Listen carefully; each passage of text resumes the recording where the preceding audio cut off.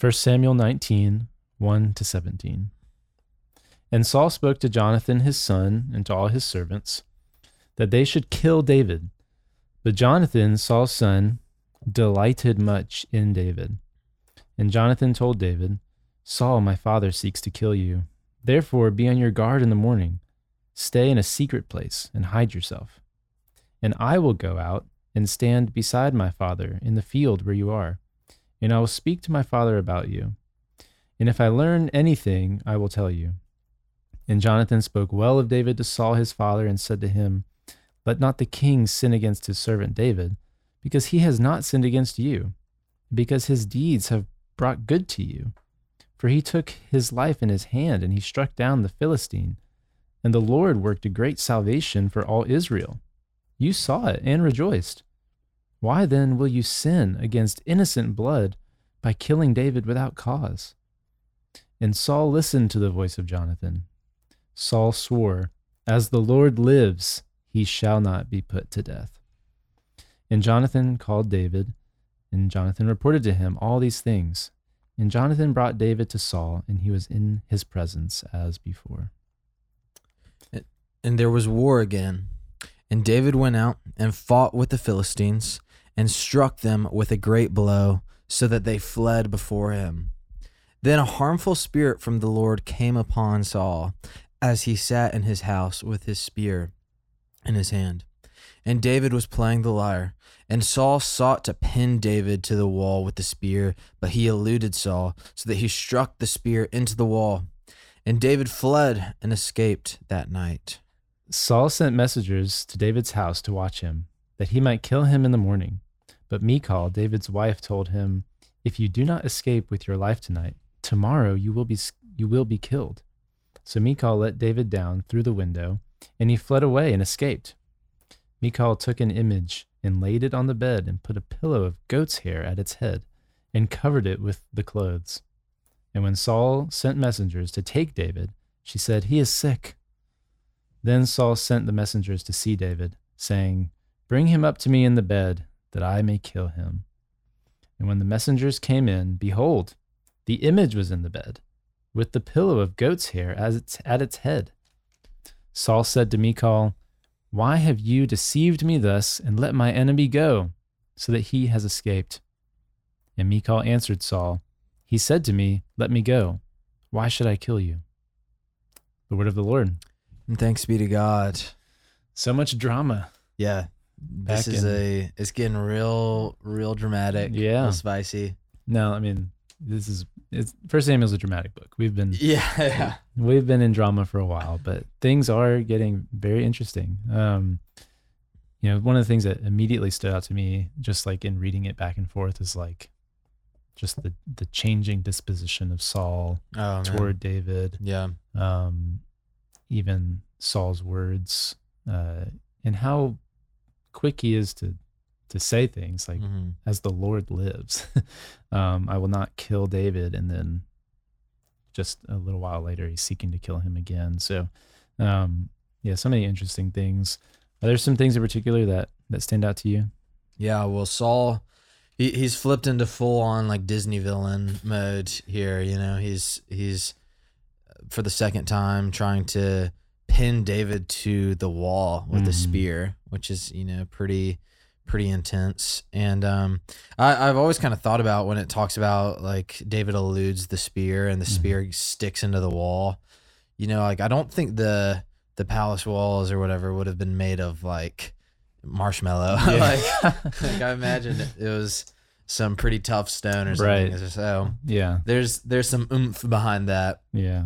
And so really it's just like as we've been talking about, Saul, he lives in the center of this narrative where he's basically just constantly tormented by this fear of man.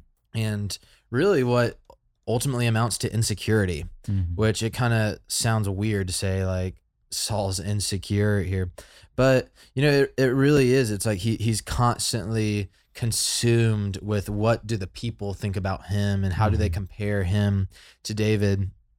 And then on the contrast, we have Jonathan and David who are very confident, but not just confident, they're very confident in the Lord. Mhm. And rather than themselves being the center of the narrative through which they live, the Lord is at the center of the narrative. And, you know, when Jonathan is speaking to Saul about David at the beginning of this passage, he says, "For he, David, took his life in his hand, and he struck down the Philistine, and the Lord worked a great salvation for all Israel."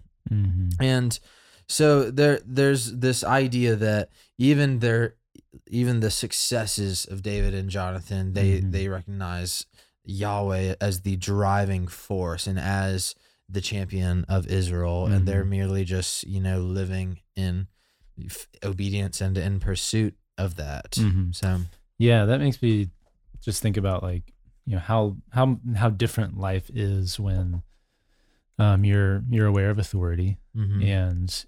and you're aware of what the right authority is that you should be living under. And obviously Saul's like main authority in life, in one sense, is maybe him and what he wants to do, but like you're saying, it's kind of like the view of the Mm. people, Yeah. the pleasing of the people. And you know, it's interesting, you know, commentary on this little section talks about how Jonathan appealed to Saul as king. And so it's kind of recognizing, like, you know, this is this institution that God has created. He's a king. Kings are Mhm. supposed to be just. And Mhm. so he's like appealing in a sense to his role as king, but really he's also still appealing to the authority of God. It's like, no, God has set things up in a way that we ought to follow. And like, you should do that. Yeah. And he listens to it. And it's interesting. And again, it's over and over and over again, you're seeing this recognition and trust of kind of like what we saw at the very beginning of the whole story. The people wanted a king, but God was their king.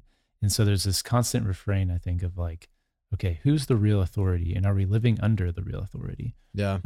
And today, you know, we know that all authority in heaven and on earth has been given to Jesus, our King. Yeah. And in the same way, we should seek to live under his rule and his reign. And that's essentially what, I mean, we use the word kingdom all the time.